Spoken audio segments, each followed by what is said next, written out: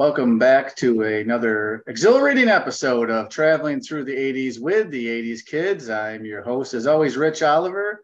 And with me to my left always is Crazy Kyle Lintz. Hey ho, I'm ready to go. And down there in the cellar is Dangerous Don Brown. How come he's to the left and I'm down in the cellar? I don't even know if he left or That's a good question. I used to get locked in the attic. That's where I was, but I'll take the left, the right, the top, the bottom. What was that? Was it rubric in the cellar? Yeah. I feel like that's what exactly. Basement. But I'm here. I am here. We're here. We're ready. Good. Awesome. And we're back this week doing another interview, not a full show. But Kyle, you want to explain what we're doing this week? Absolutely. Today we got a special guest. Really excited. Someone who has worked in the industry for a long time and has not only touched on many of the properties that we grew up with, but properties outside of our youth. I mean, some of through the 90s into the early 2000s, even as far back into the 60s. So this is someone that's actually seen the industry for quite some time. And I am pleased to present and welcome to the show, writer extraordinaire Rowby Goren. Thank you so much for joining. Yeah, welcome. Well, I'm happy to be here, and I really go back even earlier. I mean, my family was the first family in the neighborhood to have a television set. Oh, excellent. So that was, nobody else did. So I used to, right away I gravitated towards, television is what I was interested in as a kid, and I would watch Milton Berle, Sid Caesar, but they were past my bedtime hours, so I used to watch them through the crack in the door where the hinge and the door was. And years later, when I worked with Sid Caesar, which was an amazing experience, and met Milton Berle, I told them how I used to watch them through a crack in the door, and they were both amused. Nice. Oh, that's cool. Where did you get started? Like what? Yeah. Oh, I'm sorry. Go ahead. You go ahead. No, go ahead. Oh, I was just saying, so now here you are as a young kid. You've been introduced to television. What inspired you to get involved in television? What got you into writing for TV? Well, initially, I wanted to. When I would see Milton Berle and Sid Caesar, I wanted to be on TV. I wanted to be a TV star. And I remember in school one day, I was with some friend of mine. We were probably 10 years old, and I said, "Well, I want to be a TV star." And I said, "You want to be one too?" He says, "No." And I couldn't believe it, why everybody didn't want to be a TV star. Right. I was a very naive little kid. But it really all started with my father. My father was not a jokester, but he would have friends over, and he would talk to them just about whatever it was. And he would crack some jokes that were shocking. It was almost like it was written. I mean, I was startled by he wasn't doing it all the time, but when he did it, it was just perfect, like it was planned almost. And that obviously affected me. So when I would go to school and I wanted to, get friends and all that, I lived in different neighborhoods. We moved a little bit more than most kids, and I'd find myself in a new school.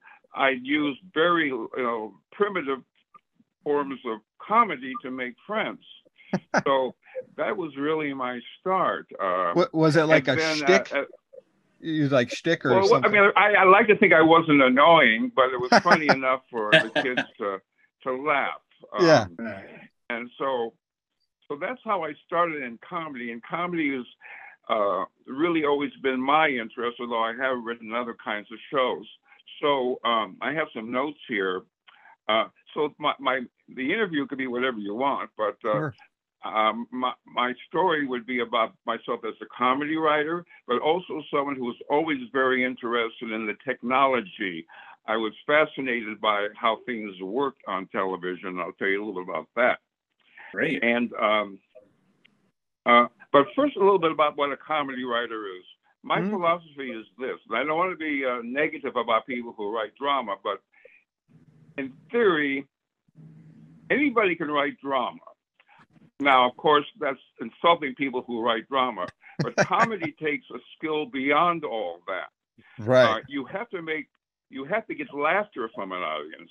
Now, someone could watch a dramatic film and sit through it, and it's okay, it's a story. But if you go to a comedy movie or a television show and they don't laugh, the writer's in trouble. So we're a different kind of animal, the people who write comedy. Although in my career, I have written some things that were dramatic, but not much. Usually I was hired, no matter what kind of a show I worked on, for my comedy, because I was good at it. And you've seen I was an expert at it. You've seen it evolve quite a bit over the years, too, over the decades, like how it's changed here and there, I mean. Well, it did. When I was writing on Laughing, we were guaranteed 26 shows a year. And now I think, it's like 6 shows if you're lucky. So it's really, right. Especially when you're on a hit show like Laughing was, I always knew I was coming back. So in the summer, I could do whatever I want, and I was coming back. So it was a really great experience for me. I kind of feel sorry for the writers who are dealing with these short orders that they're doing now. So I would, besides watching television, I would occasionally go to a television show here in Los Angeles. The earliest television show I remember I went to was Andy's Gang, Froggy the Gremlin. It was at NBC, Sunset and Vine. And I don't know anything about what went on in the show. I remember some kind of a commercial, and I remember seeing Froggy on stage. That's all I remember about it. And that was my first. Was that like a kids show? Was that like a kids program? Okay. Oh, it was. Sounded like it. That's what I was making sure. Sort of infamous. If you Google it, it's pretty bizarre. Yeah. But some old-time comedians on it, like Billy Gilbert, who was wonderful on the Laurel and Hardy films, and at Hal Roach. He was wonderful. Oh, yeah. By the time he was doing Froggy Gremlin, I think he was doing it just for a gig, but it was always very funny. He would try to make a speech, and this frog would come up and confuse him much more than that. So you just go to YouTube and look at Froggy Gremlin. Definitely. And so that was one. And then there was a lot of local shows, of course, in those days in Los Angeles. There was one show called Peanut Circus, and I wrote in as a kid, of course, and I wanted they write in for tickets, and I did. And they had contests for the best clown. Now, let me see if I can do this properly. I'll show you the picture from Peanut Circus. I got to sort of navigate. Where's Peanut Circus? Where are you? Let me go to the right folder. This is. I didn't plan this as well as I should have. It's okay. Here we go. We don't ever plan anything. I just like. I'm going to share that now. Let me see if I can do it now. Show selected. Yeah, okay. So there I am. I'm on the very left. I'm number 2. Do you see that? Oh, hold on. Let me see. It's not popping up here. Let's see. Huh. Shared. Yeah, it didn't pop up. Let's see here. Yeah, if it's not shared, then it's not shared. That's okay. Okay. But what I think is interesting is like where you grew up in California, you had that option to go to live tapings. Where we grew up in upstate New York, that would only be something we could ever do if we went on vacation to a place like LA or New York where they were filming live shows. I mean, it's almost like you were going to like a movie as a kid or something, but you're going to actually like a live filming of a show. Well, Howdy Doody was in New York most of the time. And so that was a New York show, and you had no excuse not to go there. The show was over with by the time you reached that age. So I saw Andy's Gang. Sure. I guess I won't show the pictures because it's not sharing properly. That's okay. Share. I don't know. It seems like it wants to. I'm getting a thing here. Let me see. It just seems like it's I'm getting just a little issue here with more. I mean, I am allowed to share, right? Yes, you should be able to. It should go through. Just that. So all I do is I click on share and I go to photos. Yep. And then you should be able to click on the share option. Let me see. Photos. And then I'm getting into the right album. All albums. And I go to Rowby's podcast, and there's the pictures. Make sure if you double click it, that usually helps too. Okay, so let me see if I can get the Peanut Circus. Show selected. Okay. Oh, then I click on. You see it now? Nope, still not popping. No, did you? No. Yeah. See it. It's okay. I'm sure it's great. Oh, absolutely. It is. Oh, without it a is. doubt. It's wonderful. Without a doubt. So, So anyway, I will forget the pictures, and let me get out of that. So, but yes, there was tons of local shows here in Los Angeles. And then as I got older, again, I was always interested in comedy. So Soupy Sales left Detroit and came to Los Angeles and did his show. And friends of mine, we started a Soupy Sales fan club, and we were able to get into the studio for the Los Angeles. So we had a whole fan club, lifetime membership. Little did I know. Oh, awesome. Our members lifetime membership. Holy cow, very nice. Yeah. And it's funny, my girlfriend, the girl in it, her mother hated me, and she thought I was getting her into something really stupid until she started seeing envelopes come in with dollar bills in it. Oh. With so she changed her mind for a while about being so how many members did you get in that club? So if it's something you formed, probably 300 or 400. Wow! Holy cow! Well, back then, I'm sure. Yeah, he was very popular. He was, and if we were, and then I, stopped being president anymore. I was doing other things, including getting into TV. But it went on even after I was unofficially president. But we would go to the tapings and live productions. He would tape, I think, twice a week, and they'd do a whole week's worth of shows then. And it was a tiny little studio. One side was Soupy, the other side was the news guy. And as soon as Soupy was finished, the cameras would turn around, and after the commercial, it would be Baxter Ward's news. And he was a very serious guy, so he started the news by cleaning up all the custard pies on the other side of the set. Nice. So that was, again, behind the scenes. I was always interested in that. And then as I got older, I was always in plays and things like that. But again, it was always comedy. Comedy was what I was interested in. And years later, when I went to a high school reunion, they said, "We always thought you would get into show business, but I was really very lucky." So I got a job at the County of Los Angeles divorce court, the marriage counseling division. So I suggest anybody who wants to become a comedy writer on television, go to get a civil service job at the divorce court. That led directly to my comedy writing career. Step one. So I have this job. I'm about really 18 or 19 years old, right out of school, and I turned on the TV one Monday night, and it's Laugh-In. Now, before that, I was trying to write sitcom scripts. So you're already with sitcoms. You're already working in, trying to be a working writer at this point. I was. Okay.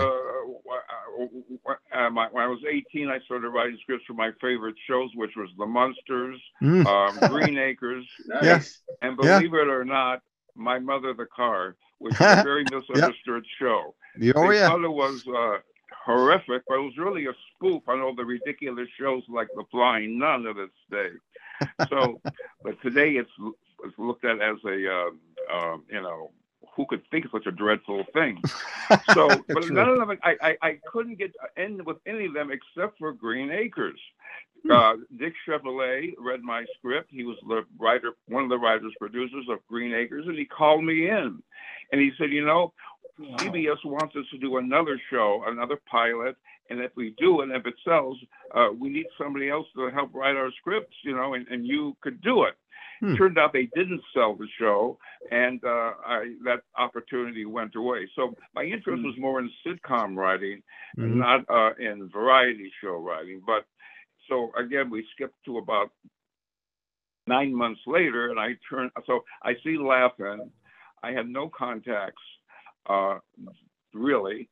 Nobody in show business was in my family, so but someone said I should put together my best jokes and send them in. So on the way to work at the courthouse, I took the bus, and I would write jokes on a yellow tablet, and I would always hide it from people. I didn't want people to see what I was writing, so I always had the top part covered because I didn't want anybody to know what I was into. So I wrote and wrote and wrote. On the way to the bus, when I got to work, I typed it up during my breaks, and during my lunch, I wrote some more. And then I got my 10 best jokes, and I still have that notebook that I typed. Oh, it up, no and kidding! I still have it. That's awesome. I sent them in on 3x5 cards because I thought that's what you're supposed to do, to George Schlatter, the executive producer of Laugh-In. And the very next day, I got a phone call from George.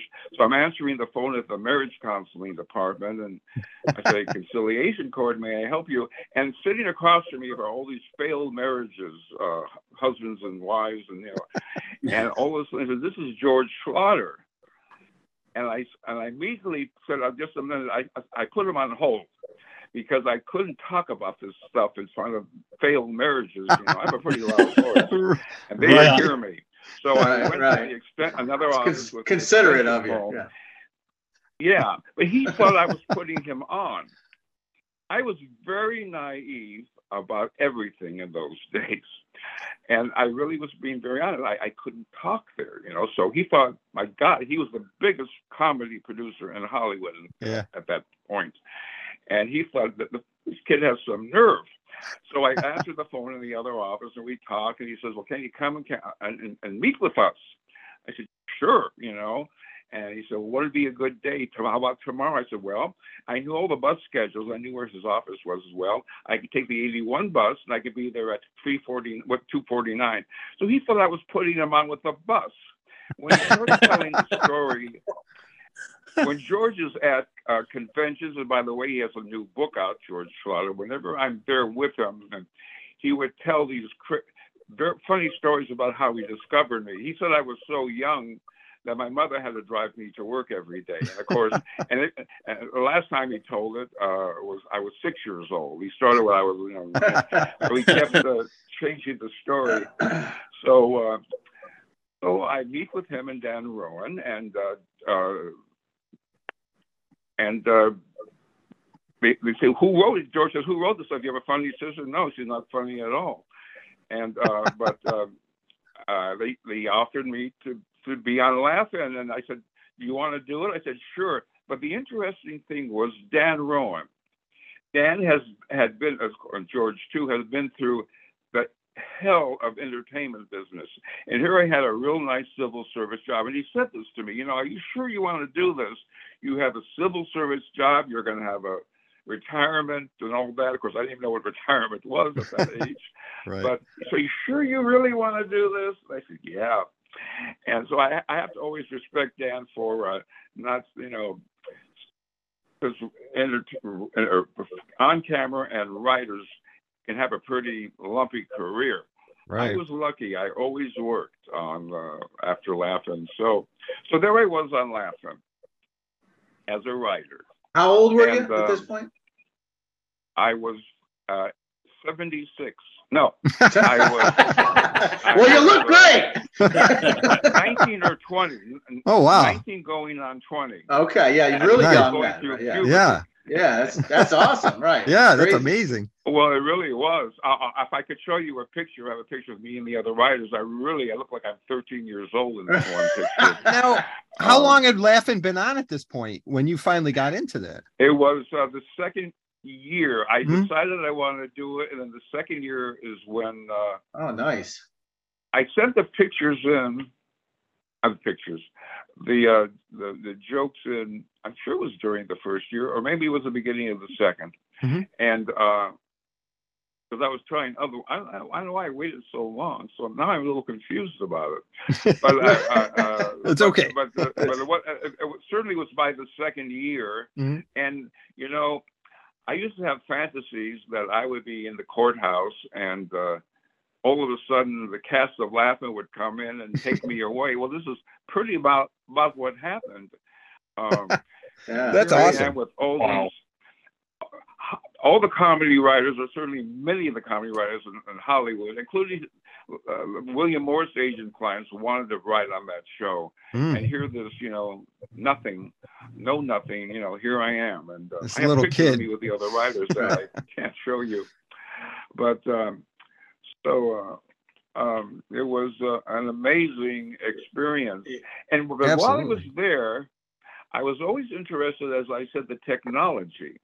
And when I would be at NBC, headed for the studio, I'd hear the upstairs editing facilities where they were editing the videotape, and I would hear these men and women, automated voices saying 1, 2, 3, 4, 5, 6.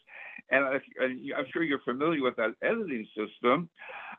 It was how they would get their guidance for where to cut the tapes, or where to, or at least overdub the tapes. Right. So downstairs is where we had 4 editors who were editing the kinescopes, because that's what they would edit, the kinescopes of the master tapes, and get it down to time, and then perfect timing. And then they would send it over to the audio facility, which was Glen at the time. And that's where we would add the laughs. We had the laugh track guy there. Douglas was the guy who did our laugh track. He did tons of shows. And then we do the mix. When I didn't go too often, but both times Dan Rowan was there. He, for whatever reason, would go there and supervise the mix. Whether he always did it, I don't know. Then he'd send it back to the 4 editors, and 2 editors at a time would work on a show, and they would confirm that to the 2-inch tape, where they physically cut it with razor blades and microscopes, using the fluid and all that. All that, right, which is crazy. I mean, what a process. Yeah, absolutely. You know, it really wasn't possible to do that in those days. There were about 300 edits, but Art Schneider, who perhaps you guys have heard of, perfected a way to do it this way, with the razor blades and all of that. If it wasn't for a lot of people, including Art Schneider, we couldn't have done the show that way, because I mean, these are very short edits. Right. And if you didn't get it right, I think they worked on the dub, but still, it was not a good thing to have the picture roll. They'd have to go back and whatever they had to do. But they did it right, and they had a very short time to finish it, and then satellite it to New York, often the day of the show, and it got on the air in the breath of time. I guess just because looking back at those older shows with the old videotape and everything, and I was so young seeing a lot of like reruns of that stuff, it always felt like that was live. Like it wasn't taped. Agreed. It felt like it was happening right then, you know? Yeah, agreed. That's how I felt. And it really did. And if you were in the studio, it was the electricity was all over the place. The comedic electricity. It was, you know, not too many people are still around who were in that studio, but it was electric experience in there. There were movie stars coming in, you know, to do their cameos, and it was really exciting place to be. And I've been on many other shows where we had a wonderful family and but nothing was like Laughing.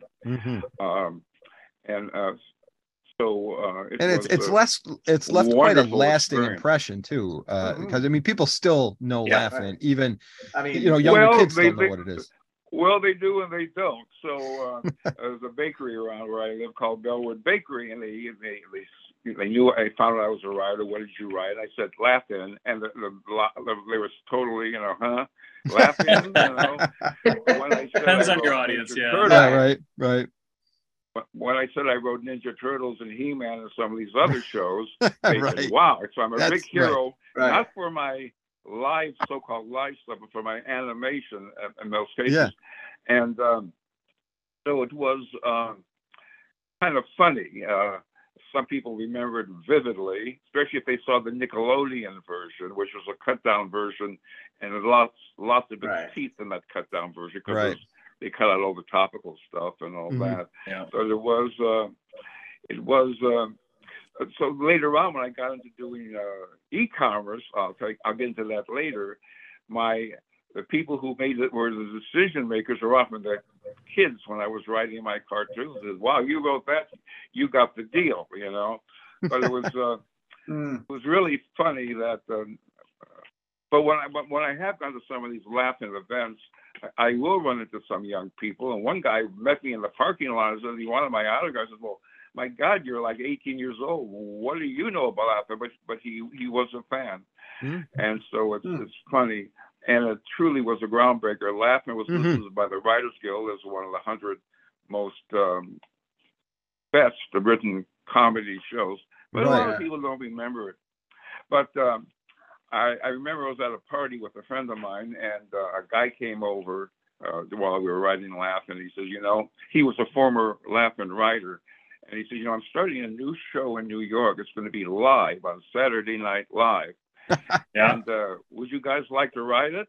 We thought to ourselves, yeah, sure. You know, that's not going to last. And right, I know. And of course, he's still doing that show that wasn't going to last. And I remember when Hee Haw came on, you know, we said, boy, that's a ripoff. That's never going to last. And Hee Haw went on forever. And we started using computers to organize their shows and do it very efficiently, even into the editing section of their show. So, again, the technology always interested me. And also, I mean, I don't know what you guys want to talk about, but I'm loving it. I just want to listen to you. I just want to listen to you tell this stuff. Well, now, you enjoyed sitcom writing. So, you know, what led you now that say Laugh-In has moved on, you know, what did you move to after Laugh-In? What was like one of the first sitcoms you did following Laugh-In? I think I did Tony, Orlando, and Don of all things. Okay. Yep. All right. And I also wrote for Hollywood Squares. Yeah. And the good news on Hollywood Squares is that I got an Emmy for it. And the bad news, it was because it was bad news that it was for Hollywood Squares. It really wasn't the tapings were fun and they treated the writers really nice, but it just wasn't a fun job for me. So I stayed on it for a while. So I wrote all kinds of shows. I wrote game shows. I wrote sitcoms, Three's Company. But how are you writing the game shows? I don't understand. So I always thought those people were doing it off the cuff. I like on Hollywood Squares. Well, in the case of Hollywood Squares, Peter Marshall had a stack of cards in front on his podium, and they were lined up like squares.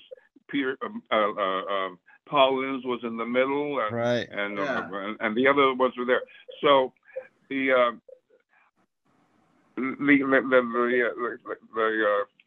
square celebrities, they didn't know what the question was, but they were given their bluff answers for that question. They knew the first time they're called, they had a bluff answer for that. In the case of Paul Lynch, however, he had his bluff answer, but he also had his gag. And the gag made no sense to him until the question was called out. So if you watch him closely, he was laughing at the joke as much as the audience because it made no sense to him until he read it. And he never really gave credit to the writers, and I guess that's how some people are. But he never said, whereas others do give credit for the writers like Lucy and people like that. But he gave great deliveries. But whenever I see on the internet, boy, here's some great lines from Paul Lynch, I'll sometimes jump in and say, no, they were from writers. And other game shows. That's mine. Like me, yeah. I did that. I wrote that. And Heater Quigley, who produced Hollywood Squares, they had other game shows, and they had me write some of those just so to find a way to make it funny. So I can't remember specifically what I would write, but maybe it was a multiple choice. And the third choice would be an obvious gag. So it made the Wink Martindale, or whoever was delivering the lines, or Alex Trebek, by the way, he was one of our hosts on one of the shows.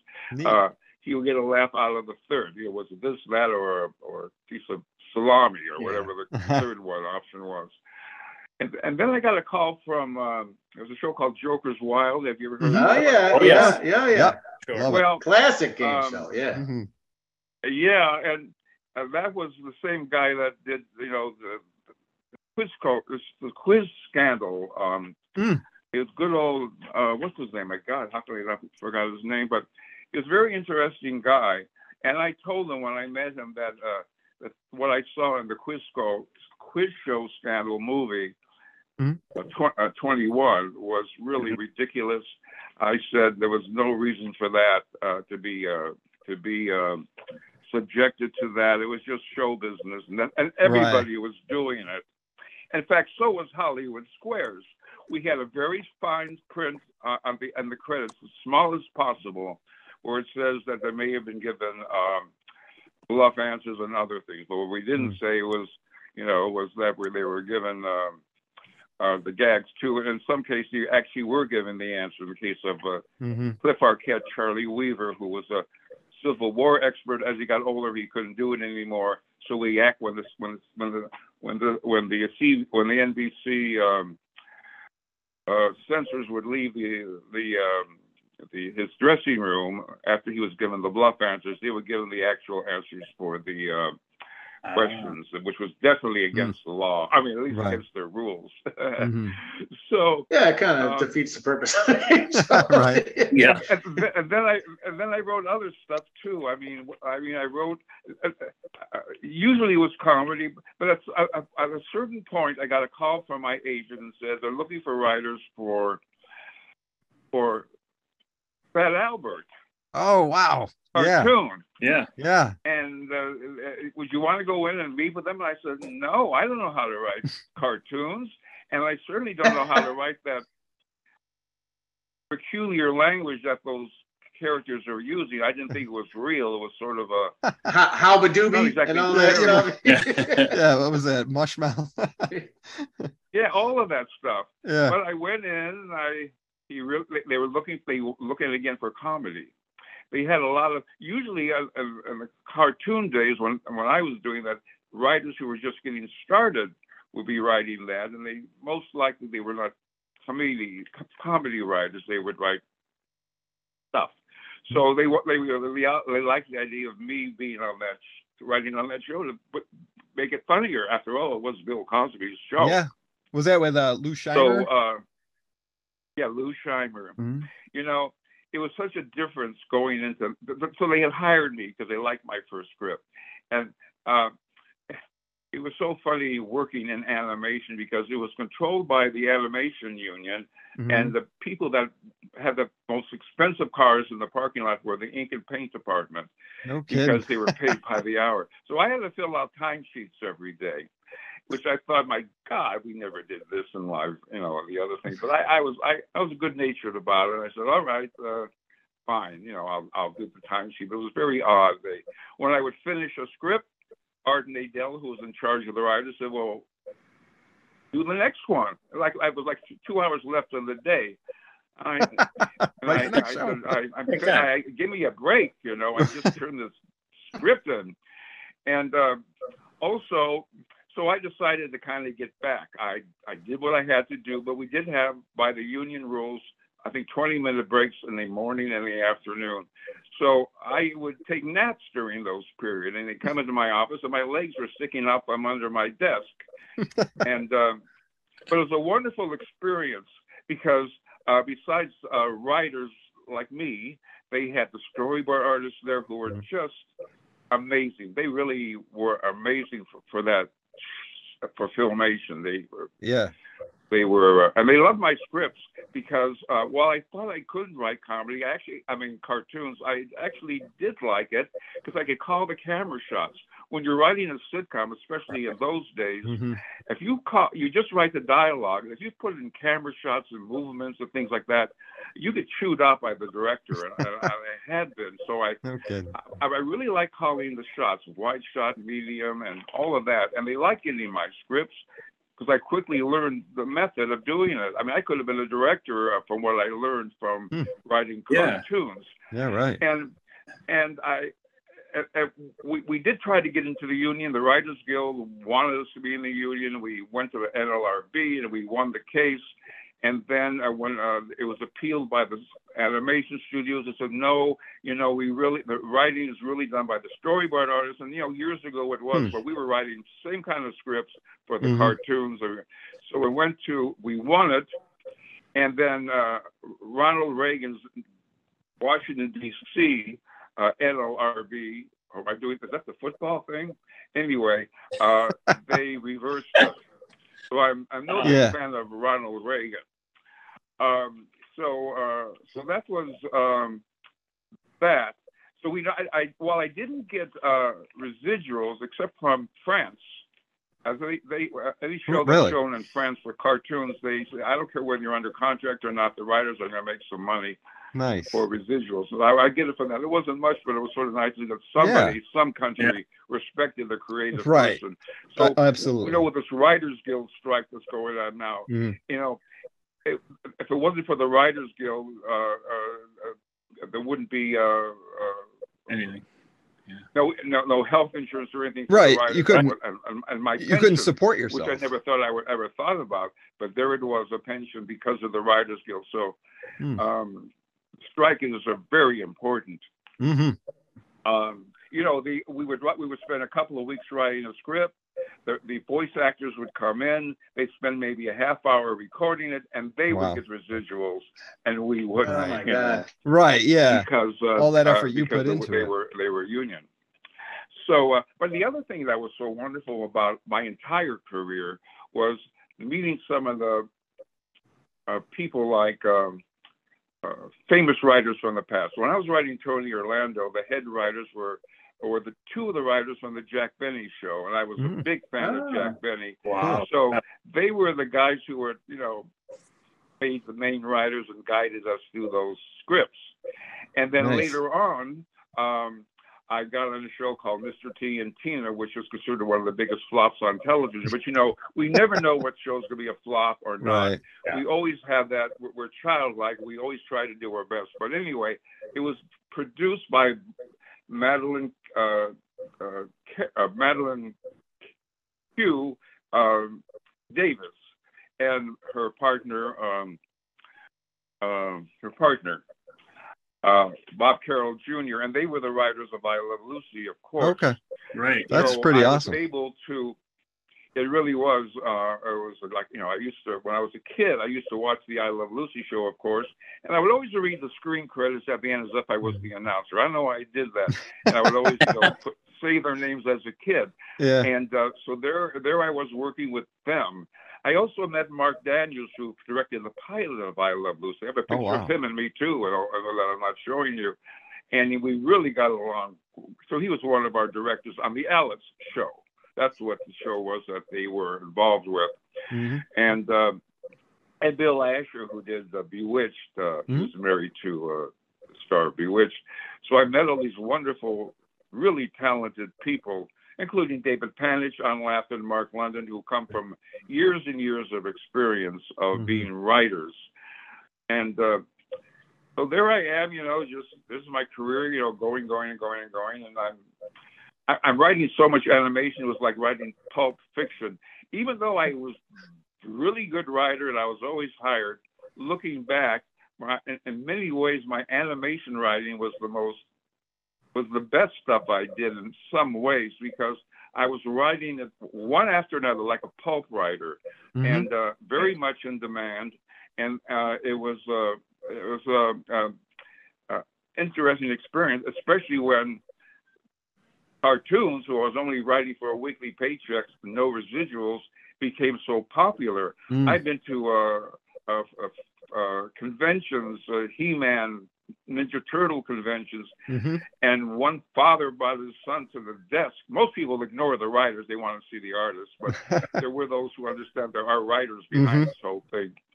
And they came to me and they said, "This is the guy that wrote your favorite He-Man." It was an episode called "The Greatest Show on Eternia," and He-Man purists hate that show.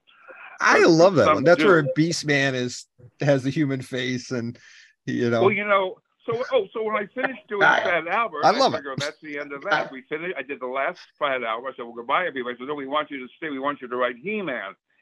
I would see his pictures on the wall. I had no idea who he was, and I thought it was rather odd to have such a muscle-bound guy in this studio. I didn't know what it was.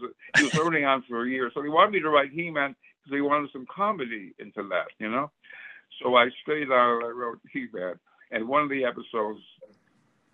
I wrote 3 of them, and one of them was the okay one. So what I did was they gave me the Bible of He-Man, and over the weekend I had and some scripts, and it was a thick Bible that made no sense to me. I had to come up with story ideas the next week. So what I did was I put He-Man was in my mind was Fat Albert with muscles. Mushmouth was Orko, and I just changed, and I put, I think one of them was one of the other characters in a dress, because none of it made sense to me. Man at War, is that a name, And so that's how I got away with that. And then finally, I was hired away by CBS to be the story editor of the Berenstain Bears. A long-running show. Oh, yeah, and in that case, I got a phone call from the story editor that Bernstein's were going to pull the show from CBS because they were getting the first scripts and they hated them. He says, "Can you do one?" I don't know why they asked me, but they did. And I wrote a script, and they were so impressed they flew from their farm from Pennsylvania to meet me, and it was even more weird. They weren't in a plane; they literally flapped their arms and arrived in Hollywood. But they were really impressed with me, and I got along with them so well. And so there was that. That's awesome. So it's all these. It was really a oddball career I had. And I even was in charge of promos at CBS Local News, when Connie Chung was a celebrity there. I was putting together promos on 3/4-inch tapes. I had like 30 minutes to get the footage and get them to the editor, and we would just do it somehow in 30 minutes. And Connie would get a big laugh out of me carrying all these 3/4-inch tapes into the studio. I mean, that was my job, but she thought it was funny. So I mean, you've run the gamut of just about every type of writing. I was going to say, it's amazing that you have been in this industry since you were 19 years old. Yeah. It really is. And now I'm 20. No, right. I'm older than that. Now, this green screen I have behind me sort of brings out my wrinkles, but so far I'm okay. Yeah. And along the way, I did public access for writers and how to use computers to write scripts. And I have a videotape somewhere. I know where it is. And it's how I was explaining. People came in and were explaining Microsoft Word and this new gadget called a mouse.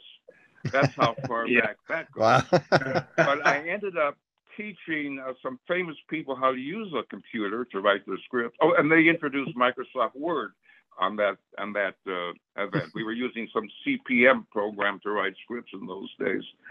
So I became sort of well known as a good person to learn how to write scripts with. So I taught Stuart Schwartz, who did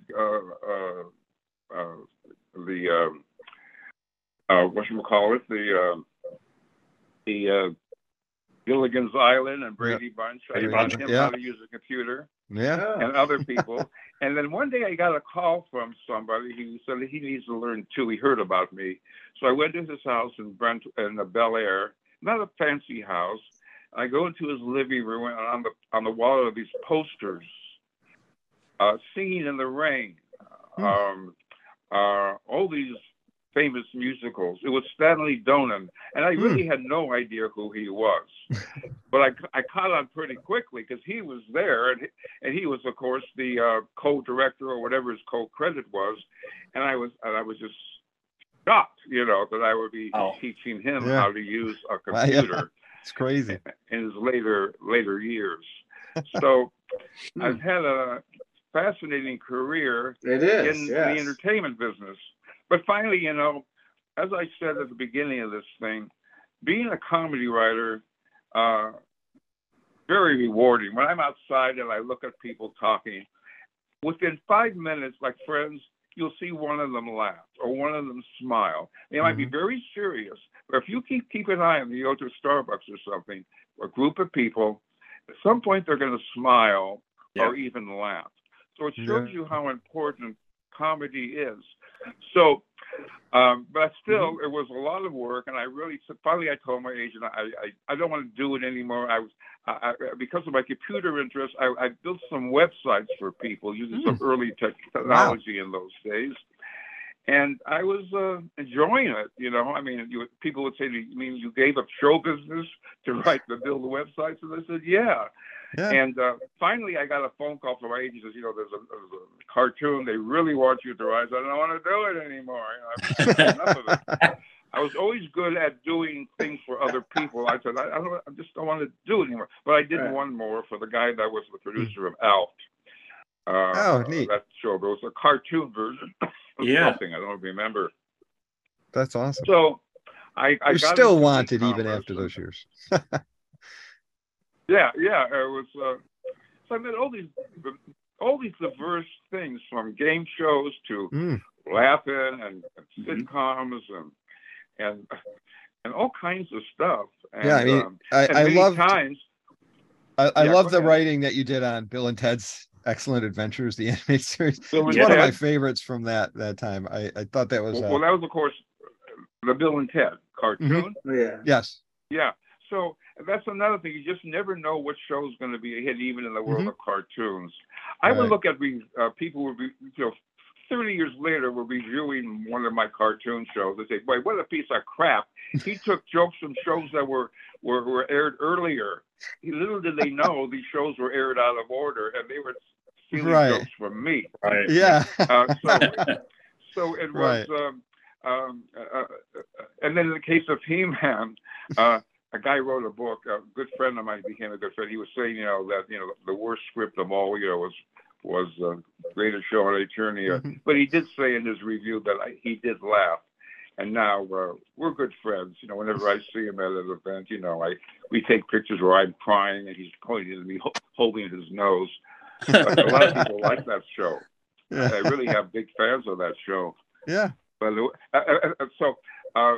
so then I got into e-commerce and built sites for people, and I did pretty good. And then I got into Shopify, which is a very wonderful platform. Yep. So that's what I do for. I don't do a lot of them anymore. I just do for those who pay me a lot of money. So, but I understandable. If you got it like that, by now they should be, right? Jeez. Right, exactly. Yeah, and some of them heard of He-Man and Fat Albert and all these shows, and Bill and Ted's Excellent Adventures and all these crazy things. So that's where.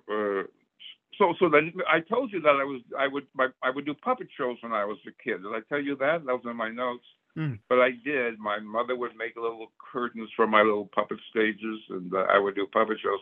So my next project, believe it or not, is going to be a puppet show that will be on the internet. Oh, cool. And I did a version of it years ago, and I said, I'm going to do it again. I'm sure I'll make a fool out of myself. But you know something? You do what you want to do. And I'm going to do this show, and I'm sure I'm going to get, with all the bullying that's going on the internet, I'm sure I'm going to be insulted down to, to my underwear because of they're going to say what a jerk and what a stupid show. But you see some of the other stuff they put out there. Hey, if it makes you happy, right? Yeah, that's all that matters. Do something that you enjoy. You got 3 fans right here, so you got 3 fans already. So. Right. Absolutely. Yeah, I'll Exactly. definitely be watching it for sure. Yeah, that's what it's going to be. Because I don't.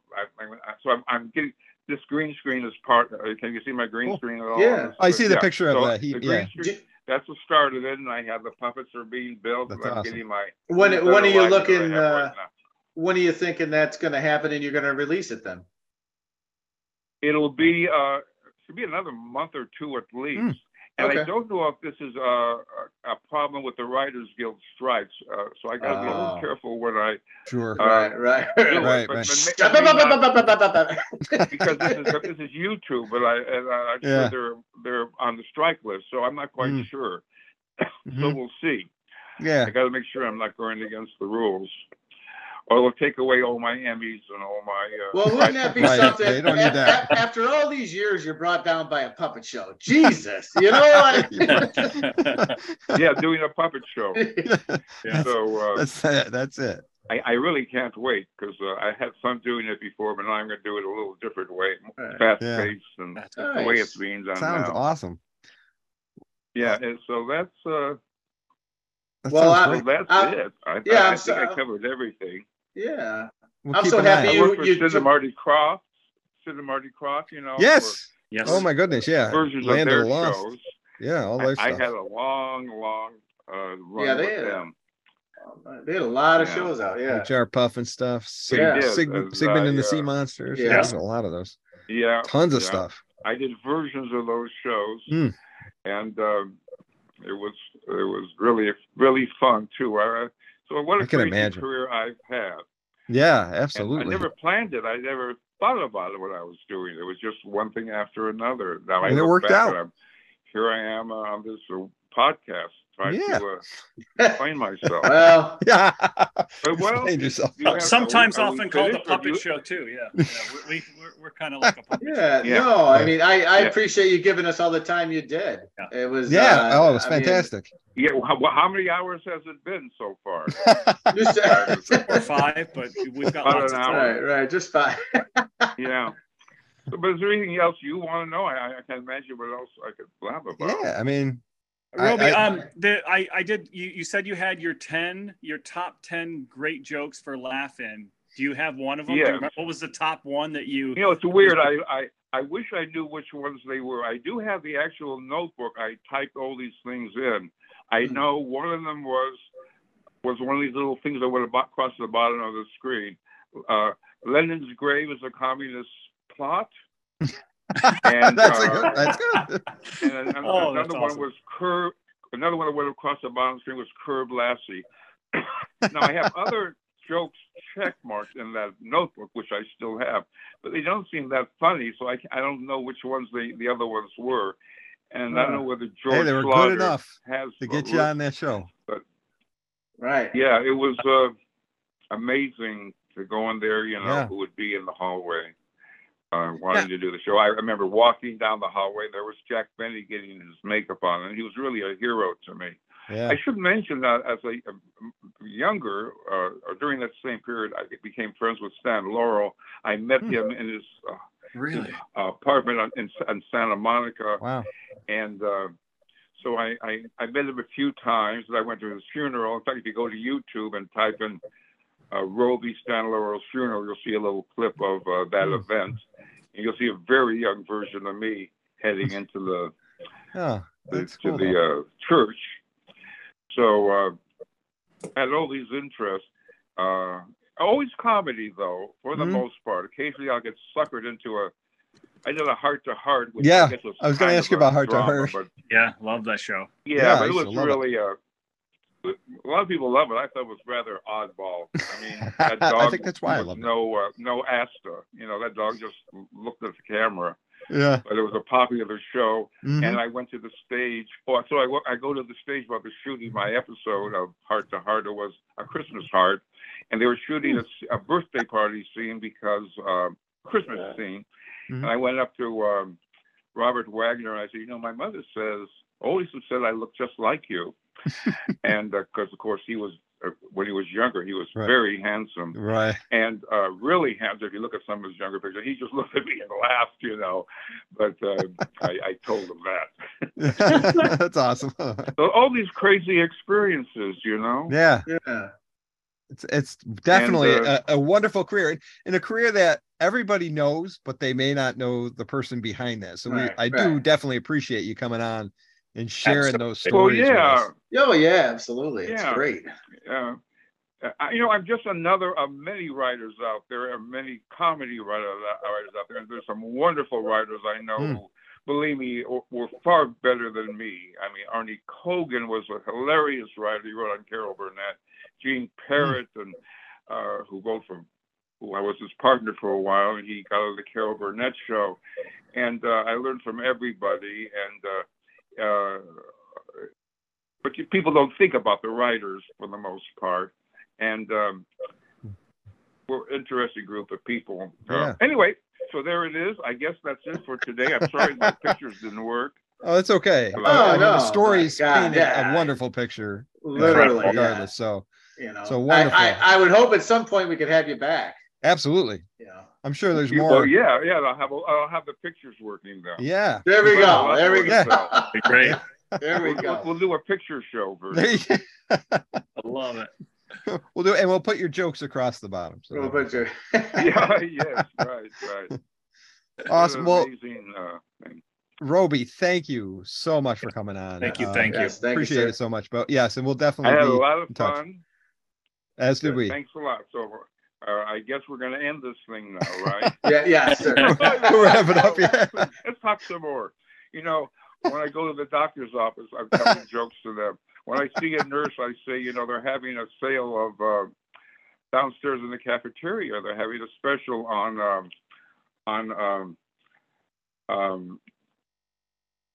was it